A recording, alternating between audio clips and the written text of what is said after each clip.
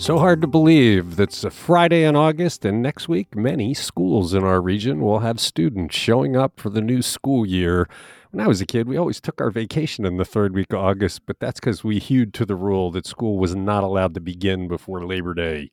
It's Today in Ohio, the news podcast discussion from Cleveland.com and The Plain Dealer. I'm Chris Quinn here with Lisa Garvin, Layla Tassi, and Courtney Astolfi. We're here to close out the week in news, and we start with J.D. Vance. Courtney, does he believe in Bigfoot? I mean, talk about conspiracy theories. What is Senator J.D. Vance saying he sees in collusion in correspondence he has received from some colleges he has been questioning about affirmative action?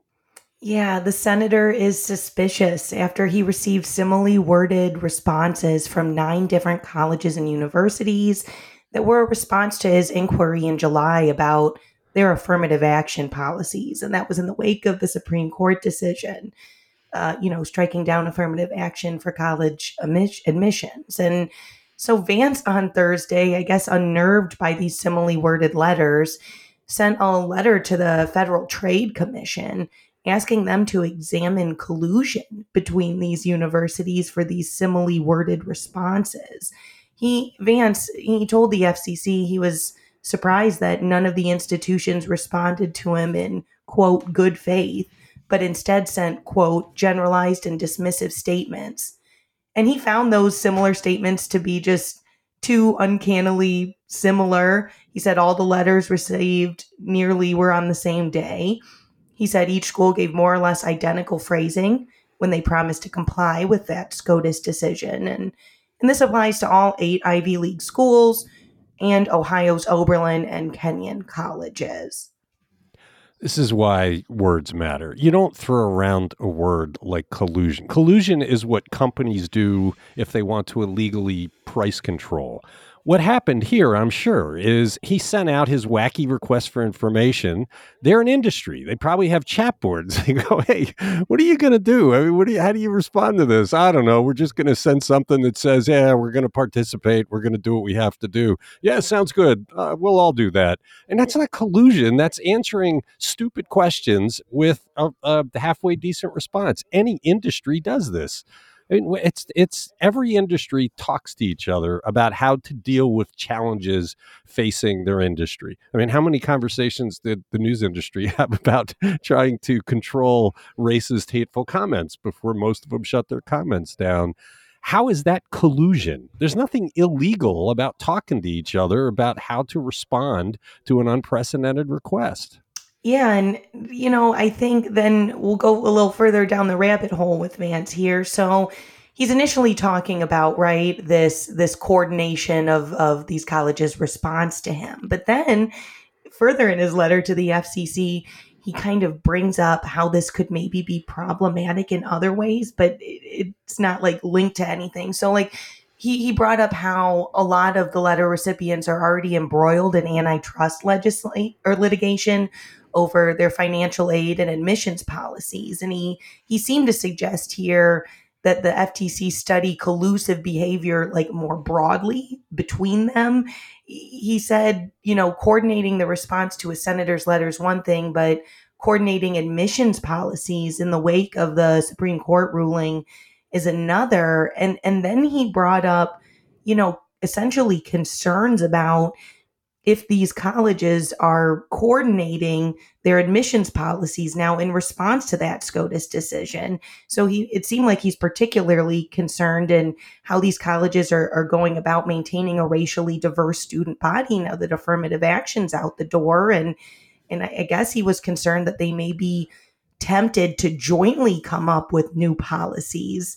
But again, that kind of goes back to your point, Chris. Right, I think that's what you do. Right. Look, this is unprecedented. Their policies have been thrown out. They're trying to figure out the path forward. So, of course, they're talking to each other. Look, go back to when we had sane senators like John Glenn and George Voinovich.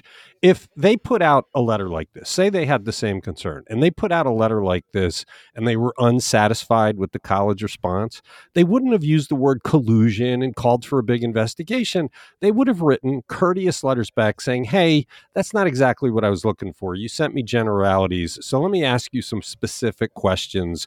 I'm trying to make sure we understand what's happening in response to this unprecedented decision. They would have done it with great courtesy. They would have given the schools a chance to comply. They might have called some of them and said, hey, look, don't bamboozle. I'm looking for specific information. I don't want to have a hearing about this, but help us out here. And that would have led to proper communication. Instead, the schools know that he's got blood dripping from his fangs here. He wants to rip them apart.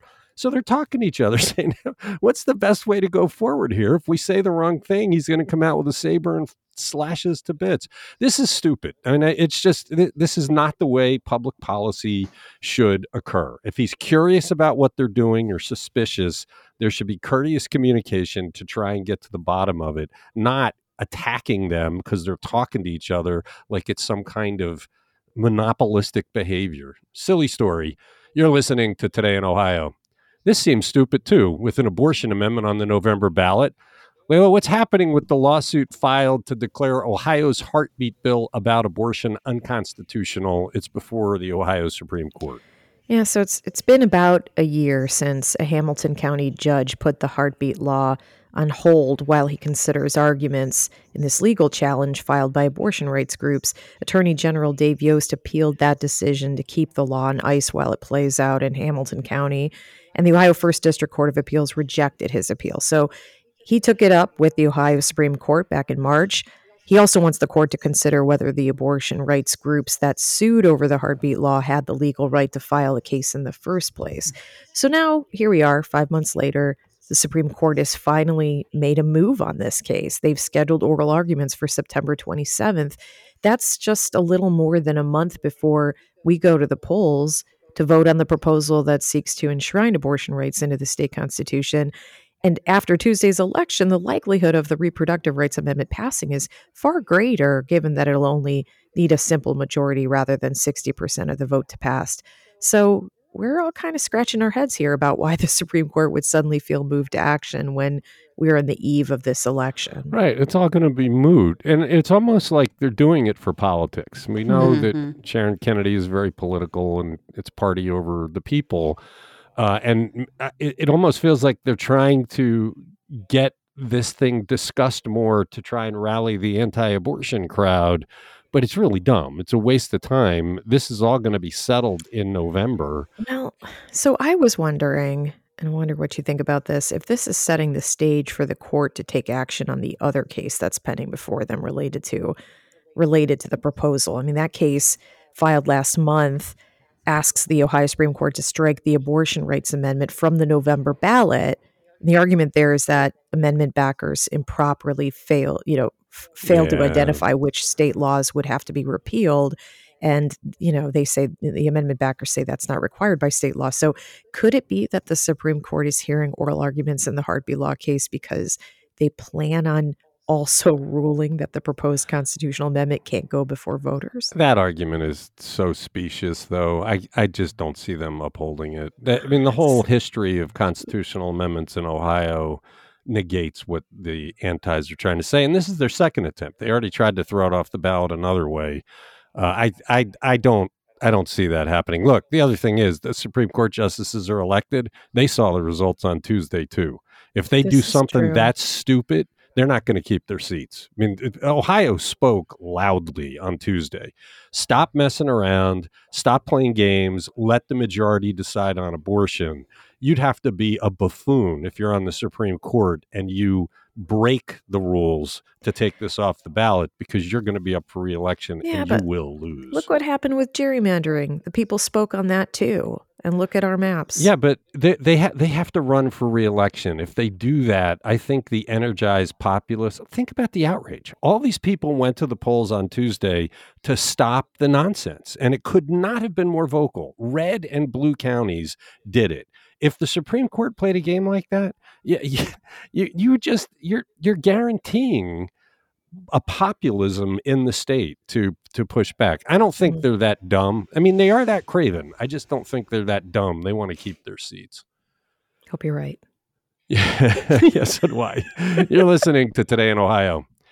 Conservatives in Ohio have forgotten what it's like to lose an election, it seems. Lisa, is that why they are feeding on each other in a finger-pointing contest on who's to blame for the failure of issue one? Andrew wrote a terrific story about this. Yes, let the scapegoating begin and pop some popcorn because it's going to get exciting. So there was a lot of blame to go around. The fingers pointed in many different directions, kind of like a circular firing squad.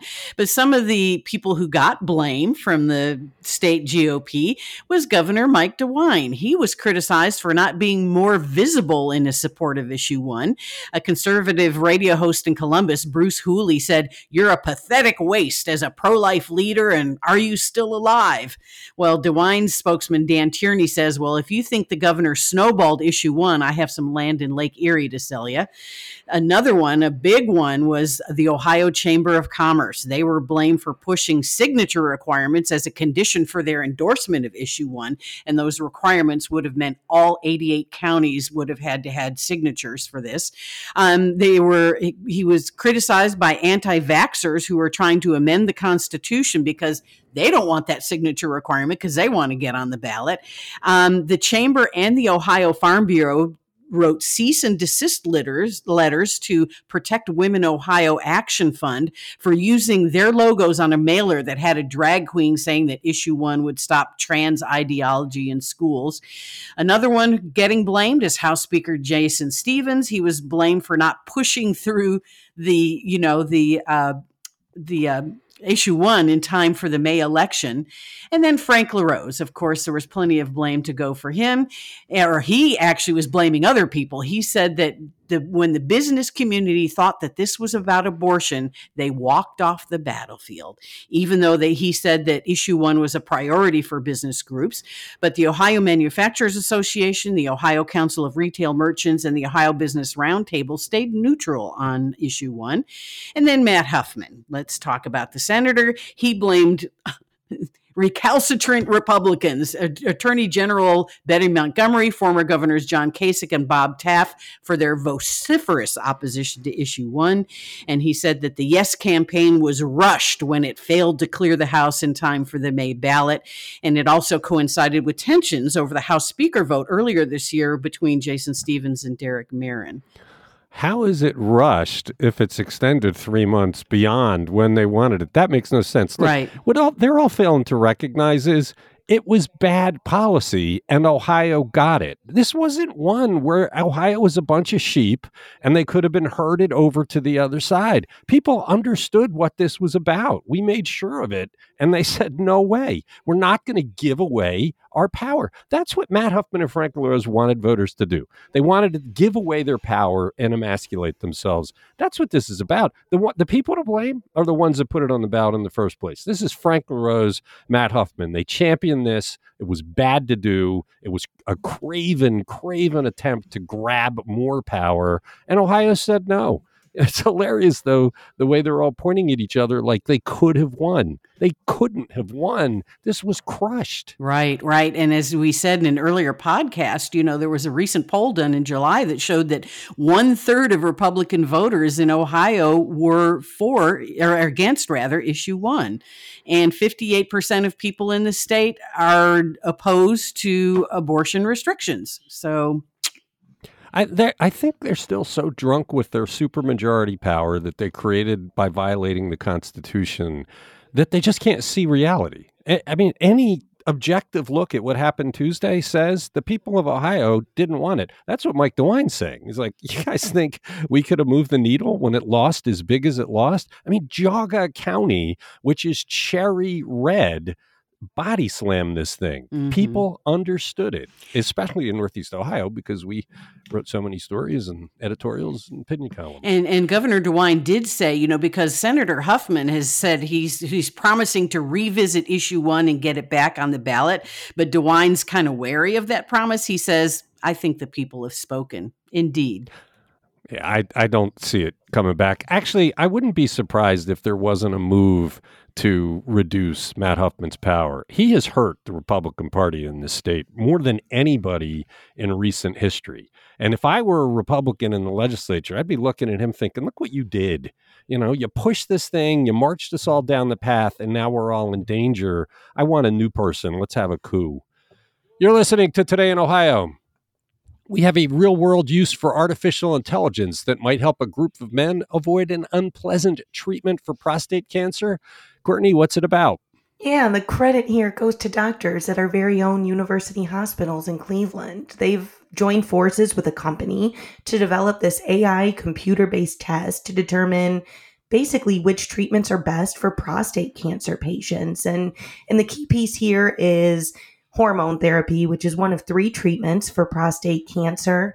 And if folks, get hormone therapy to treat this kind of cancer, there's some big side effects. So what the researchers and what the company wanted to do was use this AI test to figure out who is suited for hormone treatment and, more importantly, who is not suited for hormone treatment. And basically what this does is this AI test brings together, it looks at clinical information, digital images of cancerous tissue, which are taken during the biopsy.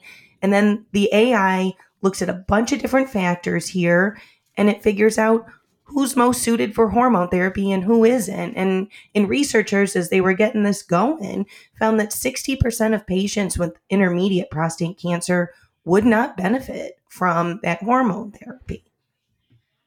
I'm not sure I want AI determining my medical fate. I'm still looking at her side-eyed about why she did this, but Layla asked an AI to write my obituary a few months back. And I knew this was going to come up you're today. Damn right. And it got a bunch of stuff wrong. So, okay, haha, that's funny. But this is about cancer. And I just don't know that the AI has the expertise yet where I want to put my medical fate into its hands.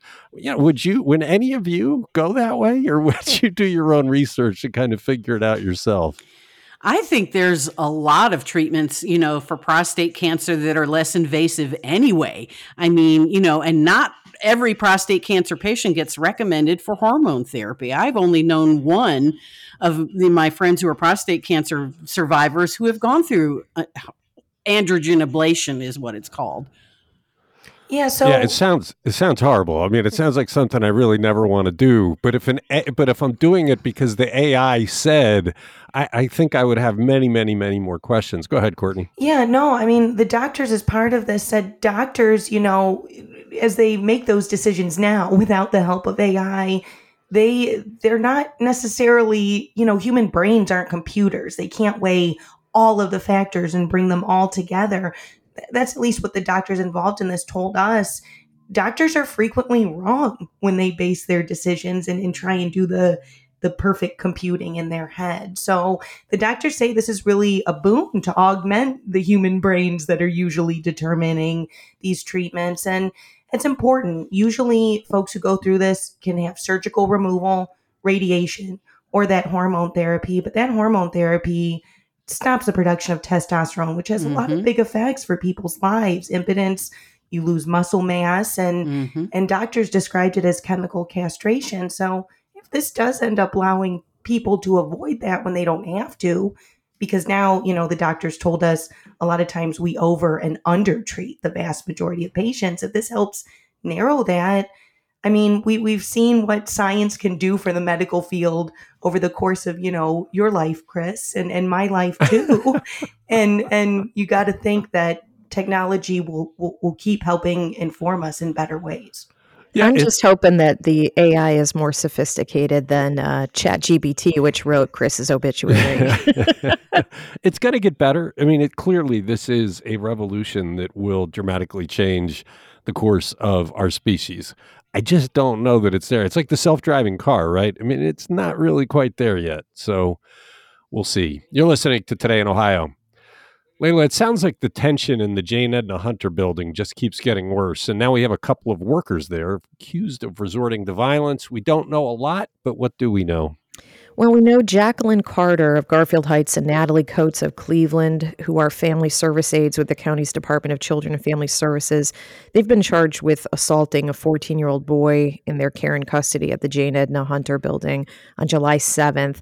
This is a first-degree misdemeanor. They're accused of hitting the kid multiple times on his body. Now, it's hard to tell with the limited details that were available to us what exactly gave rise to this, but it's the latest chapter in this ongoing crisis involving the Jane Edna Hunter Social Services Center, which is a county office building where kids have been housed sometimes for multiple nights because of a shortage of available placements. Reporter Caitlin Durbin has been reporting regularly on this crisis. It involves kids who leave the building to prostitute themselves, and sometimes they take other children with them to be exploited. We've documented violent outbursts among the children in the building directed at each other and directed at staff who are often not trained to handle those kinds of situations. Workers at the building have repeatedly asked for help and for the presence of a sheriff's deputy to protect them and to protect the kids from each other. They've even predicted that, at least one of these workers has predicted that the conditions, if they don't improve, someone will end up dead in that building. Well, I'm not making excuses for them. They can't commit violence, but this reminds me of when Cleveland police were using too much excessive force before the consent decree.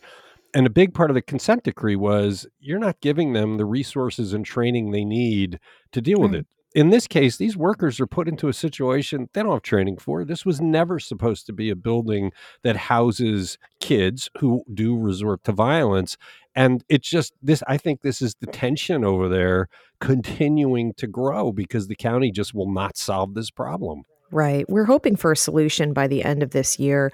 County Executive Chris Renane said last month that he plans on converting the Metzenbaum Center, which currently is being used by the juvenile court for day treatment services. He wants to turn that into a 16-bed housing unit for the kids who we normally see in the Jane Edna Hunter building. But he is looking for other solutions, too, before he commits to that site. And the goal there is to develop what he's calling a child wellness campus that would provide this safe place for kids between the ages of 12 to 18 to stay while they're waiting for other resources and a permanent and sustainable solution is set up for them. You just have to feel bad for the county workers that are trying to deal with this. This was never part of the job description, and they're in an untenable situation. Yeah. You're listening to Today in Ohio. Lisa, we often chat before we hit the record button about the weather, and I think we'd all agree this is our second delightful summer in a row, while much of the country has experienced horrific ramifications of climate change. Just look at what happened on Maui this week. Reporter Pete Kraus did some checking, and while we are right in assessing our summer, he notes the ways we are not escaping climate change. What does he say? Yeah, and actually anyone who pays attention to the weather on a regular basis has noticed these changes. Yes, Northeast Ohio summer has been very pleasant, especially compared to people in Arizona and Southern California and other areas, but there are changes, and we've certainly noticed it with rain.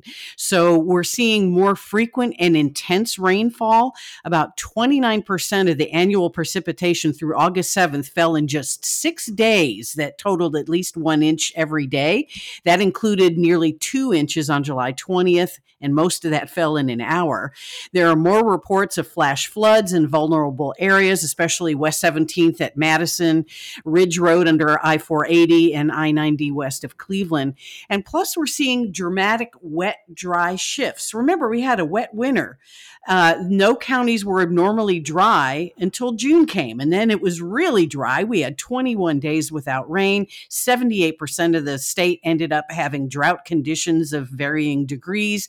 We're now down to 2%, but this caused crops to emerge late. It stressed crops from lack of rain. And so that was a situation with agriculture. Also, the prevailing winds are changing. Usually in the summer, they're from the west or the southwest. That brings in warm, moist air from the Gulf. But lots of cold fronts have happened this year with northerly winds, and that brought Canadian wildfire smoke to our area. I don't know that anyone has experienced any wildfire smoke in this area in decades. We also have warmer winters. It's really hard to predict the effects of a warm winter, but we had the second warmest winter last year in state records. Columbus hit 70 degrees 3 times in February, but less ice coverage is a real problem for Lake Erie. If you don't have ice coverage, lake effect snow continues. Lake effect snow needs open water to happen. So we'll see more of that. We also have warmer summer nights. Warming increases evaporation that prevents heat to escape, from the atmosphere. But that's not the case this year with these Canadian cold fronts.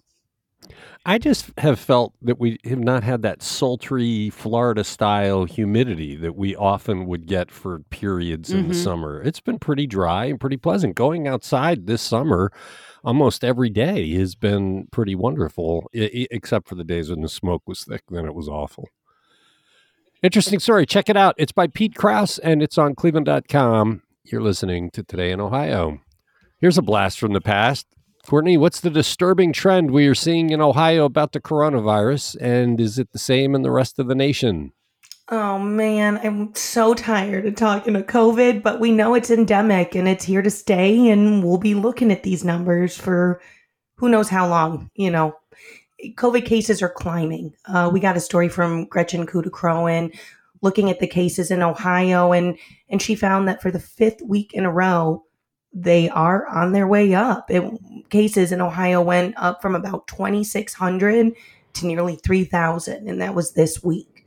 And this is a divergence from the trends because cases have been on the decline since March, and the numbers fell as low as 1,200 in mid-June. Our high point this year was way back in January at about 14,000 cases. So you think about flu season, that makes sense. But here we go again, another little increase. The total COVID case count since early 2020 has now reached, almost 3.5 million. And there's been over 42,000 deaths here. I've been reading, trying to understand what's happening. I'm not seeing that it's a new variant, and it is a new variant. But it is? Yeah, it is. Yeah, it's like the E variant. I think they call it Eris, but yes. But didn't that emerge back in the spring? I don't know when it emerged, but that's the dominant strain right now is this new variant. Yeah, the things I've been reading, though, by the experts, they're not sure why it's spreading this summer. It's just, it's an odd cycle, but it clearly is going up, and the new vaccine that handles that variant won't be available, I think, till September or October, and so this could go. And for people like me and Lisa who have never had COVID, it's got to be pretty scary. Right, Lisa? Yep. Okay. You're listening to Today in Ohio. Do we have a Marjorie Taylor Greene connection to a scam that emanated from the East Palestine train wreck, Layla? This doesn't really surprise me in the least, but what kind of surprises me is that they would pull this stunt in a region that's so heavily Republican. These three guys raised nearly $149,000 from donors in the aftermath of the train derailment for a fake charity that they called the Ohio Clean Water Fund. This group claimed the money would be given to the Second Harvest Food Bank of the Mahoning Valley, but they really gave only $10,000 to the food bank and kept the rest of it.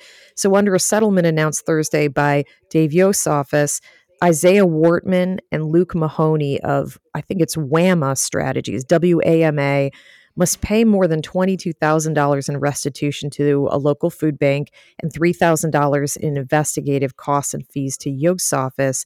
And Michael Peppel, the co-founder of this fake charity, agreed to pay a $25,000 civil penalty, and he is subject to a lifetime ban on starting, running, soliciting for any charity in Ohio.